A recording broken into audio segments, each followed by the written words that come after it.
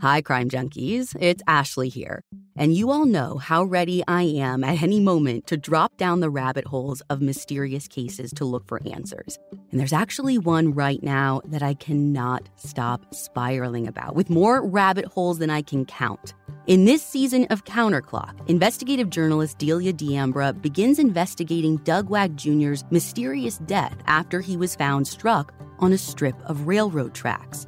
But the more Delia has dug into this case, the stranger things have gotten.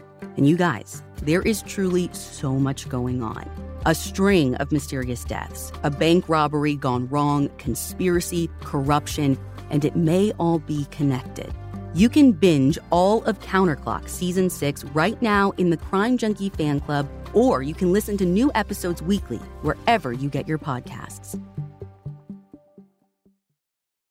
Home is your creative canvas, an expression of your unique style. Only Wayfair has everything you need to bring your vision to life. It's the place to shop for everything home, from sofas and beds to dining sets and decor. Wayfair makes it easy with fast and free shipping, even on the big stuff. They'll even help you set it up. Our house is full of Wayfair finds, from wall art to rugs to vases and more. Our go-to is always Wayfair. Every style is welcome in the Wayborhood. Visit wayfair.com or get the Wayfair mobile app. That's WAYFAIR.com. Wayfair. Every style, every home. It's no mystery dogs are an important part of our lives. That means protecting them from parasites. Ask your vet about NexGard Plus, Afoxolaner moxidectin and pyrantel chewable tablets. NexGard Plus chews provide one-and-done monthly protection against fleas, ticks, heartworm disease, roundworms, and hookworms. Plus, they're delicious and easy to give. Use with caution in dogs with a history of seizures or neurologic disorders. Dogs should be tested for existing heartworm infection prior to starting a preventive. Ask your vet about NexGard Plus chews. State Farm helps you win by helping you create an affordable price just for you. Talk to a State Farm agent today to learn how you can bundle and save with the Personal Price Plan. Like a good neighbor, State Farm is there. Prices are based on rating plans that vary by state. Coverage options are selected by the customer. Availability, amount of discounts and savings, and eligibility vary by state. Hi, Crime Junkies. I'm Ashley Flowers. And I'm Britt. And we don't get a lot of these, but today is a good day in Crime Junkie world. If you haven't heard, if you have been living under a rock, Alicia Navarro has been found. We did an episode on Alicia Navarro. Britt, I actually think it was 2 years to the day yesterday that she was found. Now, I'll give you guys just a quick refresher, but I'm actually going to attach the entire episode to the end of this update. So if you guys want to hear that whole story again, you can after we tell you the amazing resolution that she's been found. If you remember, we did the episode in Spanish and in English. You can find the Spanish one still in our feed, but I'm just going to attach the English one. But here's the scoop. So yesterday, which was July 26th, the press was popping off because apparently Alicia, who is now 18, walked into the police station of a small Montana town near the Canadian border and asked for help getting her name off the missing juvenile list. It's reported that she came in alone, and per spokesperson Jose Santiago, quote, "She is by all accounts safe, she is by all accounts healthy, and she is by all accounts happy." Now, he says that it appears she left of her own free will, which is somewhat expected. Because, Britt, you remember the note that she left, right? Yeah, she basically said that in the note, right? Yeah, she said that I'm going to run away. I'm so sorry. I will come back. It was very brief, and it was in her handwriting. And they do, like, remember there's footprints, like, in her backyard. They thought that she left on her own. The big question mark was, did someone lure her? Right, because she was 14. 14. And remember, she is a person with autism. So the question now is, how did she get to this Montana town from Arizona? Where has she been? I would say, how long has she been there? Has she been there alone? Who's been with her? Yes, her mother, Jessica, you can imagine, is just over the moon. And she actually released a short video on Facebook for everyone who has been a part of helping her locate her daughter, which is all of you here. So take a listen. Hello, everybody. Hola todos. I do feel I owe this video to the community and to God.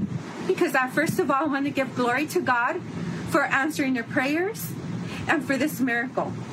For everyone who has missing loved ones, I want you to use this case as an example that miracles do exist and never lose hope and always fight. My daughter, Alicia Navarro, was missing since September 15, 2019. She has been found safe. I do not know the details. I do confirm that she is my daughter, she is alive, and she is safe. This is recent news for me. It was an hour before it was posted in social media and the news. I don't have details, but the important thing is that she is alive. And I want to thank the community and God for all that you have done. Now, obviously, there are still a lot of questions. Is she okay? Where has she been? Is there anyone who was involved with taking her when she was 14? Because even if she's saying it was of her own free will, she was still a minor. She was still a minor, right.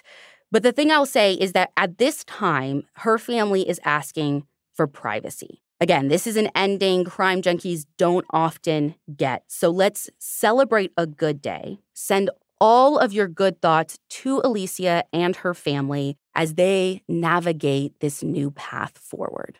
And again, for all of you who want a refresher on Alicia's case, you can stick around and we'll play you that episode from 2 years ago.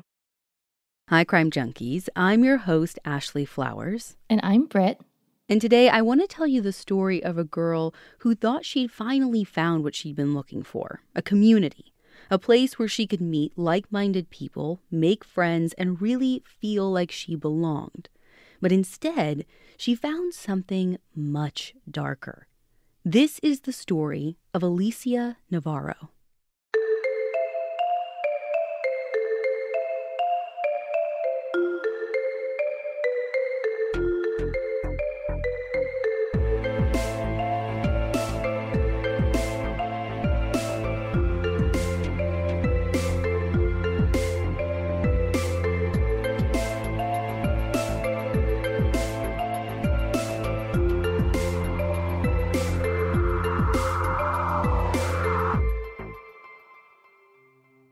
Early on the morning of September 15th, 2019, in Glendale, Arizona, a woman named Jessica Nunez is waiting for her husband Ivan to come home. He works nights, so for Jessica, it's kind of a nice thing to stay up and greet him so they can sneak in some quality time together while the kids are asleep. Totally relatable. Yeah. At 1 a.m., as Jessica's waiting, her oldest daughter, Alicia, comes downstairs for a glass of water. Now, Alicia's 14 years old, about to turn 15 in less than a week, and it's not unusual for her to be awake at this hour because Alicia's got a very active online life. As Jessica told Sarah Turney on Voices for Justice, Alicia often stayed up late playing Minecraft or Roblox or chatting with friends on Discord. And most of her friends are online these days. You see, Alicia's been diagnosed as being on the autism spectrum, and while she's got a few friends that she's known most of her life, she has difficulty with in-person social situations. Online, though, Alicia feels more confident, so it's much easier for her to forge connections and maintain those relationships. So as Alicia gets her water, her and her mom, chit-chat a little bit, and Alicia asks her what time she's planning to go to bed. And, Jessica, being the mom, is like, you don't need to worry about that. I'll get some rest once your stepdad gets home. So Alicia heads back upstairs, and just as she does, her mom looks at her one more time and tells her goodnight and gives her a motherly warning. Hey, don't stay up too late. Once Ivan finally gets home from work, Jessica goes to bed, and then she wakes up again before 7 a.m. to start making breakfast for her family. Ivan and their younger son and daughter are already up, but no one's seen Alicia yet, so it seems like maybe she's sleeping in. As she's putting together the food, though, suddenly Jessica notices something strange. She sees that the back door of the house is slightly ajar. Now, nothing's missing from their house, and, it doesn't look like somebody broke in and, ransacked anything. And it doesn't even look like the door was forced open. It's just kind of... It's unnerving. Exactly. So Jessica goes out to the backyard to look around just to make sure everything's okay. But instead of feeling better and having her fears appeased, all at once, Jessica feels worse. When, according to Griselda Zatino's reporting for KTAR News, she sees that someone has moved and stacked some chairs up against their back wall. And they're stacked in a way that makes it look like it was to help someone maybe climb out of their yard. The family also has some cinder blocks and a shovel resting up against the same wall. And near the chairs are some shoe prints that look like they could be the same size as Alicia's. And so that's when Jessica's mind flashes to the one person she hasn't seen since she woke up, Alicia. Jessica hurries up to her bedroom to check on her, but as soon as she opens up the door, her heart plummets out of her body right onto the floor because Alicia isn't asleep in her bed, just sleeping in, or even up playing games on her computer. Her room is completely empty. In that moment, Jessica freaks out. She runs to call 911 and they say they will send an officer out to her right away. But she can't just sit and do nothing while she waits for police to show up. Jessica calls up a friend and asks her to come over to help search right away. She is making plans immediately to do everything she can to find her daughter. And what's going through her mind at this point? She had just talked to Alicia and, from what she told me, everything seemed fine. I don't know. So that's actually one of the factors compounding Jessica's panic, because as Jessica told the Lost in Phoenix YouTube channel, they had had a great day the day before. They'd had a nice Saturday outing together, and Alicia didn't seem upset at all. In fact, she seemed even happier than normal. So for her to be gone now, based on everything she's seen, the idea of her running away just doesn't make sense. And the thought of someone taking her is almost incomprehensible. Okay, but one thing that does stick out to me is Alicia asking her mom what time she was going to bed. I know I did this when I was a kid. Maybe asking so that you could plan around that, plan to sneak around or do something else. Yeah, and this isn't Jessica's first day as a parent. Those very words are playing in her mind too. And she tells the officer about that when they show up to her house to take a report. When the officer is there, Jessica walks them through the backyard and shows the officer the footprints that she found and offers her theory on what she thinks took place. According to the documentary Find Alicia Navarro, Jessica believes that Alicia did leave on her own. And she thinks more and more about the things she saw in the backyard, like the cinder blocks and the shovels. So Jessica comes up with a theory about how Alicia might have done it. She believes Alicia came outside and tried to stack the chairs so that she could get over the back wall. But when that didn't work, she thinks she then decided to climb up the cinder blocks stacked in the yard and then leverage herself off of the shovel. And Jessica actually demonstrates it in the documentary. The shovel's in a corner and she thinks Alicia put one foot on the handle and swung her other foot onto the wall so she could grab the top of the wall and hoist herself over. And do the footprints support this theory? Well, from what I can tell, based on interviews that Jessica has given over the past couple of years, it sounds like they do. As the day goes on, Jessica looks around the house and goes through these almost mental checklists of Alicia's stuff. And as she's doing this, that's when she's noticing that some things are missing. As Andrea Cavalier reported for NBC News, Jessica notices Alicia's cell phone, her MacBook, a few pieces of clothing, and a small backpack are all gone. But what stands out to Jessica is that Alicia didn't take her computer charger, which could mean that she'd intended to get home before she needed it. Alicia also left behind her school computer and her desktop computer that she used for a lot of her gaming. Now, I wish I could give you a complete breakdown of this investigation and walk you through every single step, but the truth is, there's so little information out there about exactly what police have done and when in the course of the investigation they do it. In fact, a lot of what we know in this case comes from Jessica Nunez herself. From the second Alicia went missing until literally I talked with her a couple of weeks ago, she is out there, pounding pavement, doing the work. Even on day one, she and one of her friends go out to search the neighborhood. They're talking to neighbors, asking if anyone's seen anything, if they've got security cameras that might have picked up footage of Alicia, basically just begging for any scrap of information about her daughter's whereabouts. Okay, so I'm kind of torn here. On one hand, if either of my kids were missing, I'd absolutely be out there doing the exact same thing. And I'd be helping you. I was going to say, and you would be right by my side. Yeah. But on the other hand, it also feels like police should be doing this, especially considering, I mean, at least I assume they know about Alicia's autism.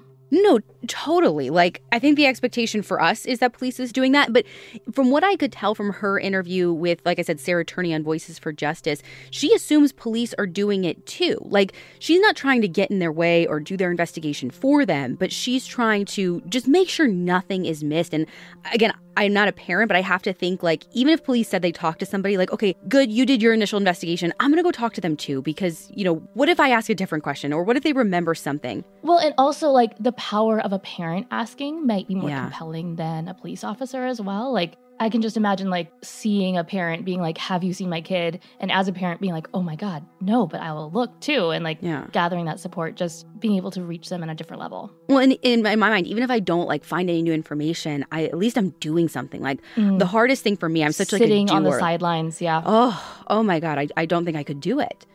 Now, the next day, after a miserable, sleepless night, Jessica wakes up Monday determined to keep searching. And when she goes into Alicia's room, that's when she makes a shocking discovery.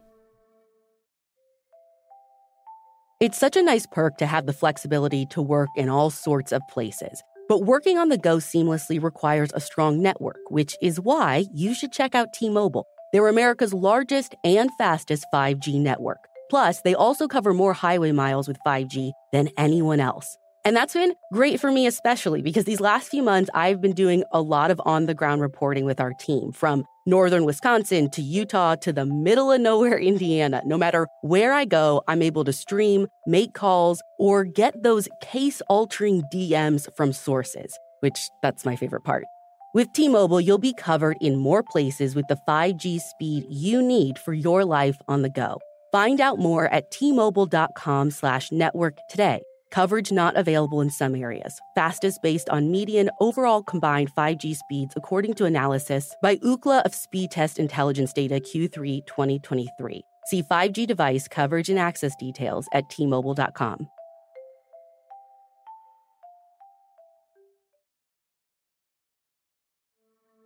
Jessica finds a note on top of Alicia's desk. And here, Brett, I want you to read it for us. It says, quote, "I ran away. I'll come back, I swear. I'm sorry. Alicia," end quote. Wait, so police didn't find this yesterday? From what I can tell, no. And I don't know if they just never went into her room. Basically, when I spoke to Jessica and the PI, because I had this exact question, like, wait, when exactly was this found? They did clarify that it was Jessica who found the note, and it was found on Monday, September 16th. Now, as soon as she finds this, like that very same day, Jessica pushes hard for the Arizona Department of Public Safety to issue a silver alert. Now, newer crime junkies might not be familiar with that term, but in Arizona, where Alicia is from, a silver alert is issued when a person who's over 65 years old or a person with certain cognitive or developmental disabilities goes missing. And under that definition, Alicia absolutely qualifies because of her autism. But authorities at the time are hesitant due to her age. However, Jessica is not about to let this go. She knows better than anyone that Alicia is at high risk due to her special needs. She's immunocompromised, and she needs to take medication every day. She even has difficulty feeding herself, and she isn't able to navigate public transportation. And she also has sensory issues. Like, Jessica actually quit her job to care for Alicia after she was diagnosed with autism.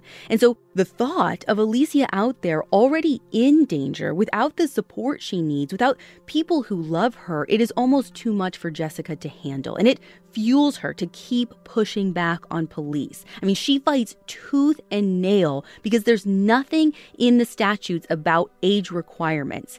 And her persistence pays off. Arizona DPS puts out the alert, making Alicia the first minor in history to have a silver alert issued for her. The alert describes her as having high-functioning autism and being 4'5" and 95 pounds. So she looks a little younger than 14 years old. She's got brown eyes, long brown hair, and braces on her teeth. The alert goes on to say that she might be wearing a white sweatshirt and a whitewashed denim overall skirt. The Silver Alert only talks about Alicia, though it doesn't mention anyone she might have met up with or anyone she could be with. But as the days go by with no trace of Alicia, Jessica starts to wonder if she might have left home that night to meet up with someone she met online. She knows Alicia's habits, like the way she much preferred staying at home over going out, and how she wasn't prone to wandering off as some kids with autism do. Her up and leaving is so out of character that it just doesn't make any sense, unless there was something, or more specifically, someone who coerced her to leave. Do we know if Alicia has any history of meeting up with strangers from her online communities? I mean, Jessica knew she was into gaming and spent a lot of time developing relationships and friendships on the internet. So not necessarily meeting up, but there was an incident back in 2017 when Jessica found strange text messages from an unknown person on Alicia's cell phone. A person that Jessica believed to be a man. And again, this was someone that Alicia had met online. So do we know what the text said? We do. It's not something that Jessica or her PI want to talk about over and over. Basically, what they've said, there's no proof at all that this incident is connected to her disappearance, which, mind you, there's like 2 years between these, like the text message and her going missing. And I don't want to distract from the stuff that is important. But what I can tell you is that when Jessica found the text message on her daughter's phone, she freaked out and called police right away to report that someone was in contact with her daughter. It's not like she just ignored this incident and was like, oh, don't do that again. And Jessica made sure Alicia faced consequences. She took her phone away. She talked to Alicia over and over again to really hammer home this message. It is not okay for you to talk to strangers from the internet. So she did everything that a parent is supposed to do in that situation, and she did her best to reiterate to Alicia that she needed to be careful online. Even Alicia's therapist was informed of this and reiterated to her the same thing. You have to be cautious with strangers. And they tried to hammer into her too, you can never give out your personal information. You can never send people pictures. And Alicia told both her mom and her therapist that she knew it. I know, I won't. And so Jessica really did think that the message was getting through to Alicia. And when I spoke to Jessica about Alicia's story, I couldn't help but think about all the horrible things and insinuations I've seen thrown at her online. Strangers accusing her of being a bad mom, of not protecting her daughter, just total BS. Because the thing is, Jessica did everything she knew to do. And she said something that really stuck with me. She said, "My daughter could be your daughter. Don't judge me, learn from me." Jessica really did what she could in that situation. She talked to Alicia about this and tried to drill the dangers of internet into her. And she didn't feel like she could rip the internet away from Alicia completely. I mean, remember, it was Alicia's main source of social interaction and truly did improve her quality of life. Remember, this is where she built these friendships and these bonds that she doesn't have in her real life. Totally. And I remember telling you about this, honestly, even just a couple of years ago and you being floored. But there's a whole group of people that I met on the internet years ago, literally some of them about 15 years ago, that I still keep in contact with to this day. Yeah, you had a whole secret life I had no idea about. But some of these relationships really helped me become the person that I am. And again, we're still in contact. We've watched our kids grow up. We've watched each other get into relationships. It's been a huge part of my life. I totally understand this. Right. It doesn't all have to be bad. There are just these boundaries and thank God you were safe about it. But trying to figure out how to instill that in a kid who always thinks they know better than their parents. I remember being Alicia's age and nothing bad could happen to you. You know what I mean? You're in that mindset. For sure. And again, like you said, I was incredibly honestly lucky. I wasn't even that safe about it. I was incredibly lucky to find the group of people that I found and wasn't in a place where I was in danger. But it was still a very formative thing in my life that still is a positive thing in my life today. Right. All humans want to connect with others and find a place where they can feel comfortable and understood and seen. And Alicia's no different. So while the internet is where Alicia felt happiest, Ryan Sims reported for AZ Family's website that Jessica and the rest of Alicia's family have serious concerns that someone used Alicia's good feelings online against her, that they took advantage of her comfort on the internet by forging a relationship with her over a long period of time and eventually convincing her to sneak out of the house to meet them. Because to Alicia, this person wouldn't have seemed like a stranger at all. They'd have been a friend, very possibly someone she met in the gaming communities where she spent so much of her time. So do we know what the police think about this theory? Well, at this point, they won't confirm or deny if they think the online theory or online predator theory is valid or not. They do acknowledge that Alicia is in a high-risk category for exploitation because of her age, her small size, and her autism, though. As Jessica does more and more research on what she can do to help in the quest to bring Alicia home, she gets in touch with nonprofits for missing and exploited kids. And these groups agree that her belief is totally plausible. So from everything I've read about these really popular online gaming platforms for kids, they have like multiple player modes with chat functions. So if Alicia was chatting with a stranger who lured her out of the house, there would or should be a record of it for police to follow.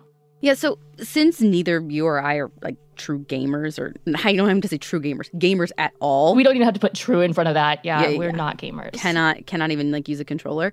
I did some research to kind of get a feel for how the chatting interactions work. And so as I understand it, these platforms definitely do keep records of group chat logs and private messages unless you go in and manually delete them. But here's the thing, that's just for text chatting, not for voice or video chats. Oh. They may keep a timestamp of when these chats happened. I'm not 100% sure, but without a recording, it may not even be possible to know what was talked about or what took place in a chat, or even potentially every user she interacted with. And plus, games like this have been around for less than a decade, so the biggest problem is like this idea of integrating law enforcement into this whole new realm of cyber safety that's already like still a pretty young and new concept. Oh, yeah. And even like parental controls. Like, I don't know about you, Ashley. I fully remember helping my parents set the password for parental controls on like our first desktop computer. What were they thinking? I mean, now having a teenager myself, I'm like as in the dark as my parents were when it comes to technology that's come out in the past decade. And if I, as the parent of a 13-year-old, am in the dark, like we're talking about policies and security factors and procedures for whole departments across countries. Yeah, I mean, this is the thing about like this younger generation. Like, I mean, it's always been the thing, right? Where like a younger generation is able to catch on so quickly, and they're 20 steps ahead of us. And you can try and stay on top of it, but it's so hard. They'll always be 3 steps ahead of you. And that's talking about you as the parent who's like on top of it or even closer to their age. I mean, there are detectives who are still, right, like closer to our parents' age. And there's this huge gap in like cybersecurity knowledge of like the people who are sent to investigate and the kids who are interacting in these communities, and like trying to fill that seems like a nightmare. And right in the middle of that gap, these predators have found a space where they also have a very clear advantage. Yeah, I mean, it's terrifying because I think that they're preying on that, right? Like they've noticed that, oh my God, law enforcement can't keep up. They're moving so slow. These kids are moving so fast. If a predator can There's basically a hole in the fence where we can get through. Yes, where no one's watching and there's nothing like we can even put up to stop them. On September 20th, just 5 days after Alicia went missing, Jessica and her family have to contend with a heartbreaking event, Alicia's 15th birthday. Since they'd already made plans about how they were going to celebrate, Jessica had hoped that maybe, just maybe, that would be enough to bring Alicia home. Jessica told Tamron Hall during her appearance on the Tamron Hall show, a girl's 15th birthday is a big event in her community, and it's often celebrated with a quinceañera. But Alicia hadn't wanted that for herself. Instead of a big party and a fancy dress, Alicia had told Jessica that she just wanted a red velvet cake and to go to a fancy restaurant where she could try steak for the very first time. Jessica knew how important trying new foods was for Alicia because her sensory issues limit the food she'll eat. But now, with Alicia's disappearance and open wound in Jessica's soul, there won't be a fancy dinner. There's just the cake that she pre-ordered before Alicia vanished. Determined to push through the pain and make the day count, Jessica puts out a call on social media asking for volunteers to come to a local park where she passes out pieces of red velvet cake to anyone who comes to help search. ABC 15 Arizona aired some footage from the event, and honestly, it is so hard to watch because there's Jessica struggling through her tears to lead the crowd in singing Happy Birthday. I mean, it absolutely broke my heart. Oh my God, I can't even imagine. Throughout the rest of September, Jessica does everything she can to keep Alicia's case in the public eye. She puts up more flyers all over Glendale and Phoenix, and she gives a ton of interviews on local news. Basically, if someone offers her a platform to talk about Alicia, Jessica is there. The national media does take a little bit of interest in Alicia's case, like Live PD does a segment with the Glendale police talking about her disappearance. And her efforts finally seem to be paying off because 15 days after Alicia went missing, Jessica's hopes get the boost that she'd been praying so hard for. There are over 75 million monthly Tubi viewers. That's more people than there are influencers on the internet. Which means Tubi is more popular than sponsored posts for digestive enzymes and high coverage foundation. More popular than soft launching your boyfriend. More popular than making boomers explode with rage when you tell them how much you make on a single post. Tubi, it's more popular than influencers. See you in there. That Live PD segment about Alicia's disappearance leads to a pretty big tip. According to ABC 15 News, a woman calls in and tells police that she saw Alicia walking with a man near North 67th Avenue and Bethany Holm Road, and that the two of them were holding hands. And then a second woman calls who also says that she saw Alicia in that same area. So how far is this from her house? It's about 10 minutes due west. Now, nothing in my research material clarifies when these sightings took place, and while it's not much to go on, for Jessica, it's honestly better than nothing. Yeah. But ultimately, the sightings don't lead anywhere. And by Christmas of 2019, the case seems to have gone cold. The Glendale police do give Jessica updates whenever she asks for them, but with no breakthroughs and hardly any clues, Jessica's left to her own devices. As Caitlin Keenahan reported for the Arizona Republic, she continues with her own searches all over Glendale and the greater Phoenix metro area, going out night after night into unsafe areas of the city looking for Alicia. And when she's out there, she's seeing the cold, hard reality of life on the streets, like seeing sex workers, people with substance use issues, really coming face to face with the fringes of society, and it takes a toll on her. But she won't stop. She can't stop. She has to keep hoping, praying, and keep advocating for her daughter as 2019 turns into 2020. As time passes, Jessica keeps reaching out to police, begging for updates about Alicia. And when they're able to answer her calls, she's able to get some information on what steps they've taken during the investigation. For example, they share how they've tried to ping Alicia's cell phone to get her location. But Jessica learns that Alicia's phone was turned off the night she disappeared, so there's been no way for police to track where she might have been that night.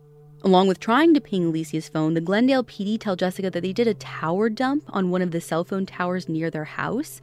Now, if you're not familiar, what a tower dump does is basically instead of searching a tower's records for activity of a specific phone, it basically takes like every activity from every phone in like a certain time frame that you give it, or like in the parameters of your search warrant or whatever. Every single phone that is used in that tower. So in a city with Glendale's population, with Phoenix right there, that's got to be a lot of phones and tons of records to go through. Yeah, right? And again, you're hoping that someone came into the area and actually had their phone on. Maybe they had their phone turned off. And even more than that, there's no way to know if the person Alicia was with that night was even using their phone. Like if they have a personal phone, they could have been using a burner, which means they're going to be running in circles looking this stuff up. Right. And as a parent, when I hear about this, my immediate thought, and I'm sure Jessica has to be thinking something similar at least, is did the police look into that person who was texting Alicia back in 2017? Yeah. For me, at least, that'd be like the first place I'd be looking. Yeah, so when I talked to Trent Steele from the nonprofit Anti-Predator Project about this, he's basically the PI who is working with Jessica on Alicia's case. He said that investigators aren't sure if it's the same person or not. Like, of course, they've considered this. Like, they even looked up the report because, like I said, Jessica did exactly what she was supposed to do in that situation. She got law enforcement involved back in 2017. She even filed a report, but that report isn't very detailed. So when they go back to look at it, there's just not even enough information to say if those incidents can be connected. Well, and I know I brought it up, but I mean, what's worse, so many predators out there that you encountered 2 in 2 years, or the same person just waiting and grooming Alicia for 2 years? Both of those are terrifying, right? For sure. But I have to imagine those texts are still on Jessica's mind as she talks to police and tries to learn all she can. She also finds out that police did do video canvassing of the neighborhood and the businesses nearby. They also checked with ride-sharing companies and public transportation. They made contact with group homes and registered sex offenders near Alicia's house. And she found out that the FBI is helping at least somewhat with all of the computer stuff. And that's very general stuff, but I assume trying to pull information and figure out who she was talking to. But even though she's facing an unimaginable crisis and holding on by the skin of her teeth to try and be a good mom to her other kids, no matter how painful it is, Jessica isn't giving up. Now, she works with private investigators. She keeps calling police. And then, well, we all know what happened to the world in March last year. Ashley, I remember in March last year, you and I talking and being like, this is going to have ripple effects in solving cases, in finding answers, in how investigations proceed. Yeah. And I hate that this is part of this story. Yeah, and here's the thing about COVID in this investigation. Not only did it slow everything down, but as Jessica said on Voices for Justice, since everyone started wearing masks during the pandemic, that gave predators a whole new way to hide in plain sight. Everything is turned upside down, right? We as a society went from noticing when someone covered their face to noticing when they didn't. Mm-hmm. So now, Jessica has all of this other stuff to be worried about. I mean, she's constantly worried for her daughter's safety and who she might be with. Now she's worried she might be out there in plain sight, but nobody can notice her. And on top of that, she worried about what we all were worrying about. Is her daughter, actually healthy? Could she get COVID? Remember, she's immunocompromised. Right. So all of that fear, on top of all of her other worries for Alicia's safety, is what leads Jessica to the Anti-Predator Project. Like I told you earlier, Jessica's been doing all kinds of research on missing children since Alicia went missing as a part of her nonstop effort to bring her daughter home. And when she comes across this group, a PI that she's been working with reaches out to make the initial contact in March of 2020. Right away, this new partnership feels hopeful for Jessica.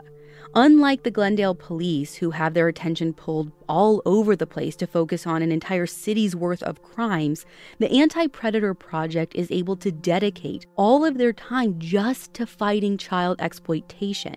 Jessica appreciates how they answer every single one of her calls. That's something she said to me on the phone. She's like, no matter when I call Trent, I know he will pick up. I know he will return my text messages. I know he will return my calls.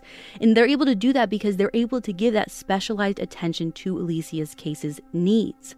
Jessica told me the one thing she wishes most is she wishes she'd known to call them day one. But there just isn't an instruction manual for this kind of horrible situation that parents find themselves in. Right.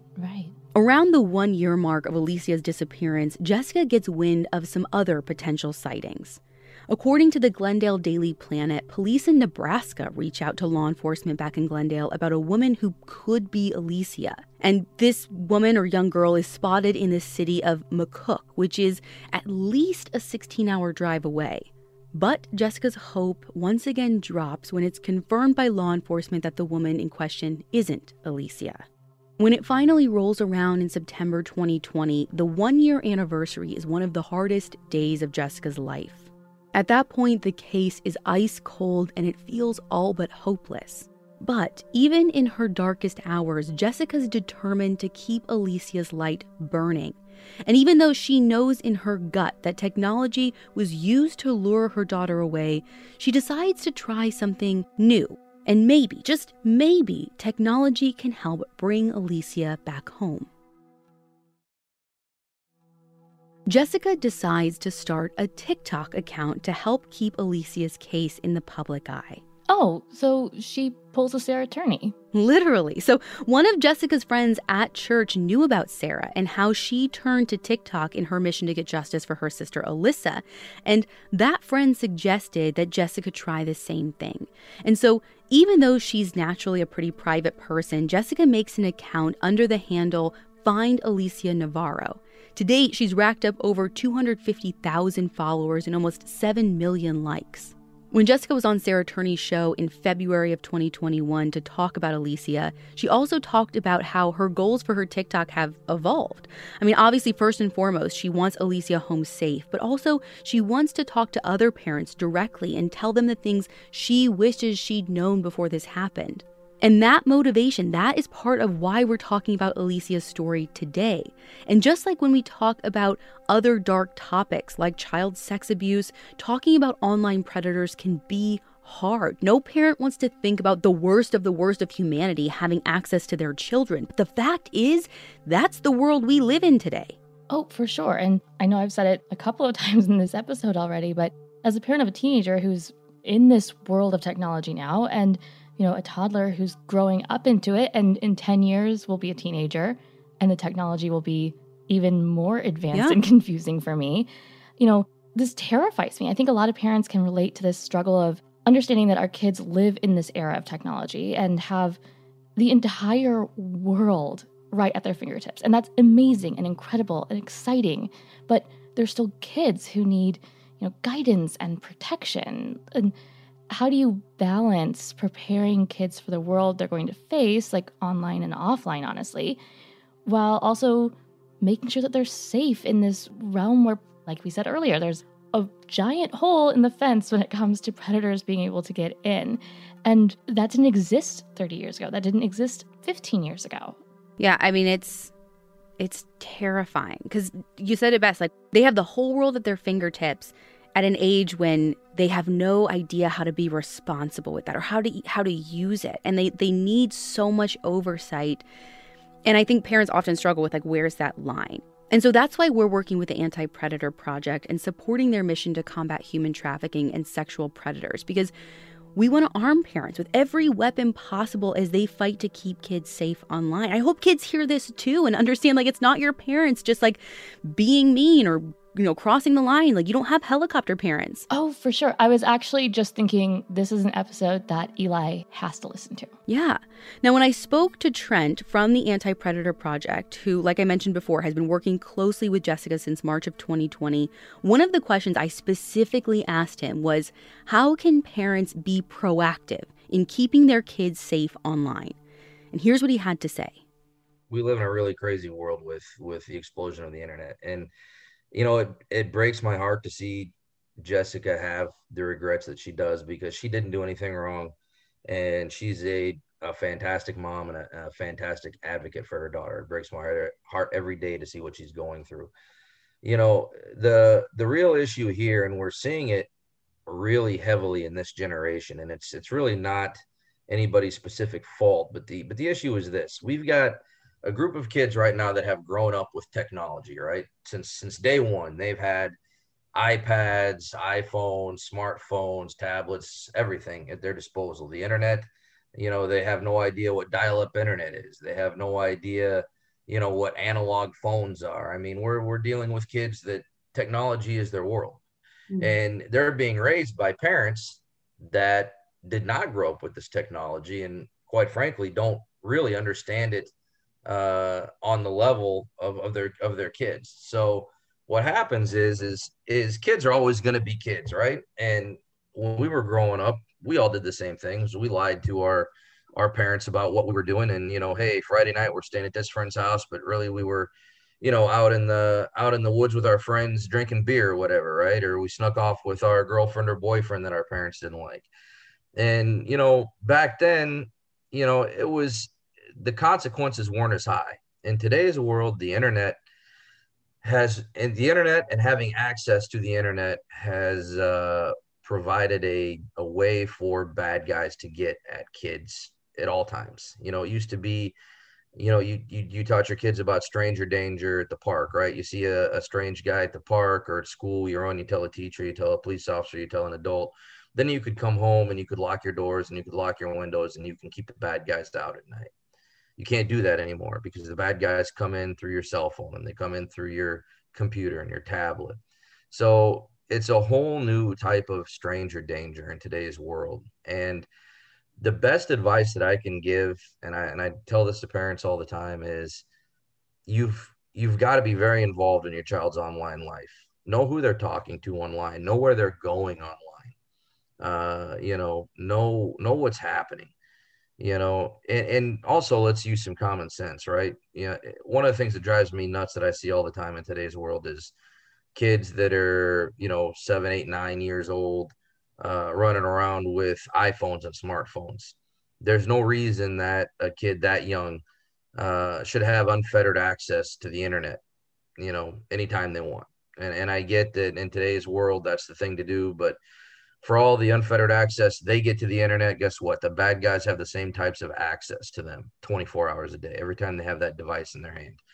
And we're seeing bad guys infiltrate, these, virtual reality games, these games that are meant for kids, as young as 2 and 3 and 4 years old. We're seeing bad guys, start penetrating these online platforms that they're literally using, to get kids started in at very young ages in first and second grade to learn things. One thing that he said that stuck with me was kind of towards the end where he said that it's not any parent's fault. The internet has given predators access to all kids, not just any kind of kid or any type of kid. Not just gamer kids, not just social media kids, like all of you're them. in their room. You let them in their room. Oh, totally. And when it moves online, not only do these creeps have more access, but they get to hide behind this veil of anonymity with a screen and say whatever they want, pretend to be whoever they want. Reading those intentions gets way more complicated, and it can be really difficult for neurotypical people to spot this inappropriate behavior online, let alone someone like Alicia, who already has difficulty reading social cues and figuring out a person's intention. Yeah, I think that, again, going back to kids don't even know what to look out for. Stranger danger, I think, can be easy to talk about when you're talking about real life and the creepy guy at the park or someone you don't know. But predators have this way of just slipping in as someone who is supposedly their own age, just like them, at a school just nearby them. And it doesn't cross many of these kids' minds that they're lying, and they weasel their way in to the point where all of a sudden they don't feel like a stranger anymore. And, just as we've been talking about this whole episode, parents can do all the right things. Jessica did all the right things, and you can still wind up in this horrific situation, which is why I wanted to hear from Trent about what parents should do if all goes wrong, if the worst happens and their child goes missing. So we've been working on this on a lot of different angles because Jessica's story is not unique. And if I had $1 for every parent that I sat with that said, I can't believe this is happening to me, I wish, I had done something different, I would be a very wealthy individual right now. So right now, the best advice I can give parents is obviously file the police report, take care of that first, get that done, make sure that law enforcement's notified, but then contact an organization, a qualified organization. And I say that because there are, unfortunately, some groups and some organizations out there that they might be well-intentioned, but they get involved and they quite often end up doing more harm than good. Contact a qualified organization, whether that's a private investigative group, whether that's an awareness group, but contact a qualified organization that can start pulling together resources and getting the information out there immediately. They can start getting your child's information, their photo, their description, everything out there immediately. Start calling their friends, start calling school teachers, places that they hang out at. Don't wait. The worst thing you can do is wait to see if they come home. And unfortunately, that happens a lot, especially if your child happens to be identified as a quote unquote runaway, right? Is you're just said, listen, they're a runaway, they're going to be home. Well, don't sit and wait to see if they're going to come home. Go to their friend's house, go to the places that they check, that they hang out at, and please contact a qualified organization to help you get the word out and to help you look for your child. Every second counts, and because of that, we're working on some stuff. And Alicia's case has kind of been the driving force behind some of the new things that we're working on. One of the things that we're working on, and we've reached out to some other organizations maybe to partner with us on this. They have amber alerts and they have silver alerts that go out, but the unfortunate reality is that in order to qualify for those two situations, you have to meet certain criteria, and sometimes that criteria can take anywhere from hours to days and even weeks sometimes to sift through. And by the time that an alert is put out, there's been a significant time lapse. So we're trying to cut down on that. So we're working. I've got a friend who works for a company that has technology that has the ability to push out alerts through cell phone signals and through social media platforms. And we're currently in talks with them to work to develop a system that will allow parents to be able to call right away when they notice their kid is missing, even law enforcement. Because law enforcement, listen, they've still got to go through the same protocol and checklist as everybody else to get those amber alerts and those silver alerts issued. So this is also going to be a tool law enforcement can use. Law enforcement parents can call a set number right away within minutes and hours of a child going missing and say, hey, listen, this is what happened. This is my kid's description. I'm going to send you this information.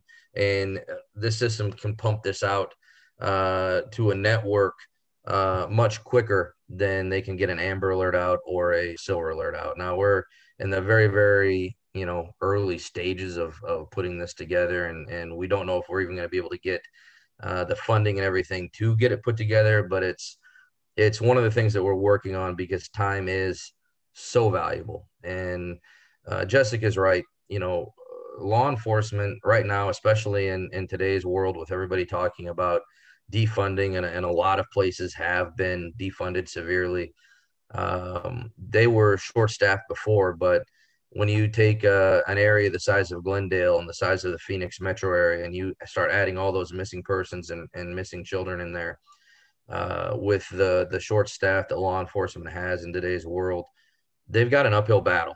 And we've worked very well with a lot of law enforcement agencies, and we have a lot of law enforcement agencies that are short staffed right now that give us a call and say, hey, listen, can you guys help us out? So it's very important. Every second counts, and law enforcement right now more than ever is backed into a corner where it's very tough for them to do a lot about it. As of this recording, Alicia Navarro has been missing for almost 2 years. As Trent told me during our conversation, the theories around what happened to Alicia haven't changed. Law enforcement, Jessica, and the Anti-Predator Project believe that everything started online. They don't know when or where online exactly that Alicia first encountered this person, but they believe that she befriended someone over a period of time, or they befriended her, gained her trust, and convinced her to leave home and meet them. They believe that by the time Alicia realized this person wasn't who she thought they were, at that point it was too late. Her mom, Jessica, hasn't given up hope of finding her, and she has been a tireless advocate for Alicia, raising money for billboards here in the States and across the border in Mexico. And that being said, there's actually going to be a companion episode to this where we're having this entire episode translated into Spanish, just in case there's somebody in Mexico or wherever Alicia is that needs to hear this in another language to be on the lookout for her. Jessica has been giving interviews trying to prevent this nightmare from happening to other families. It's agonizing for her to give all these interviews and relive the pain that no parent should have to face. But Jessica understands the power of these platforms. Getting Alicia's story and her picture out to the right person could make a huge difference. It could make all the difference. It could be the community who cracks this case open. People like you, crime junkies, people who are paying attention. And Jessica is determined to keep making people pay attention because, like she told me, quote, "I'm not giving up. I'm not one of those mothers who's going to stay quiet," end quote.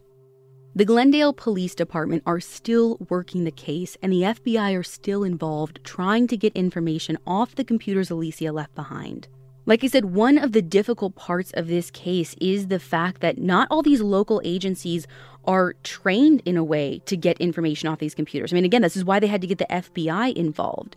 And it's not just the Glendale PD. Law enforcement all over the country aren't trained or prepared to really fully investigate this kind of crime. And one of the things that the Anti-Predator Project is working to change is this specifically. One of the projects that they want to tackle in the coming years is to create a cyber forensics lab that will help law enforcement in all 50 states combat online grooming and trafficking, prevent abuse before it starts, and bring kids home safely.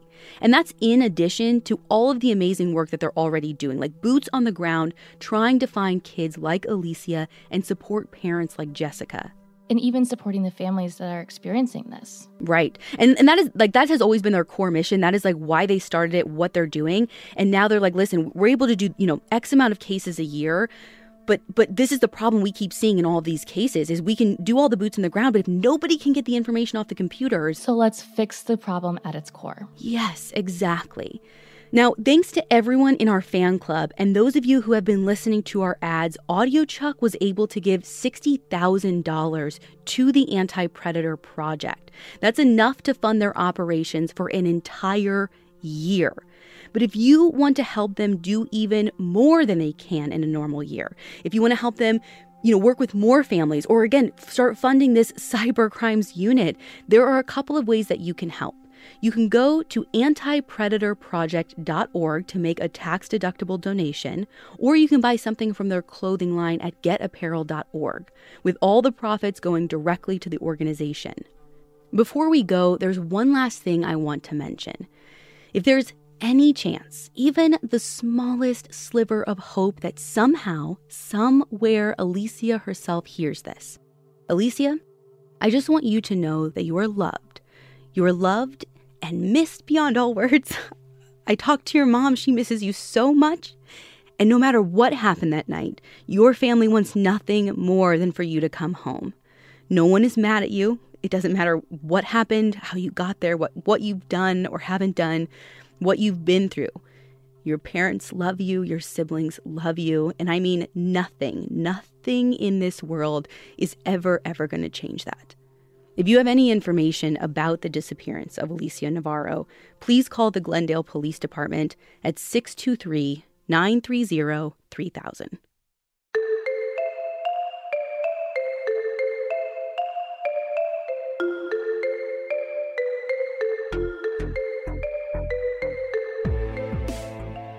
We'll have links to the Anti-Predator Project in the show notes and on our website, along with all of our source material.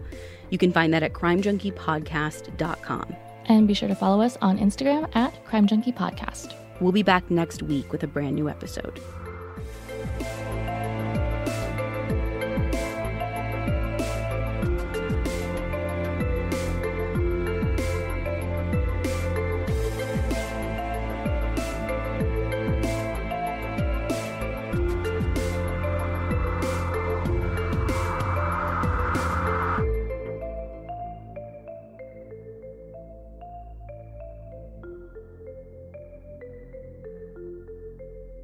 Crime Junkie is an AudioChuck production.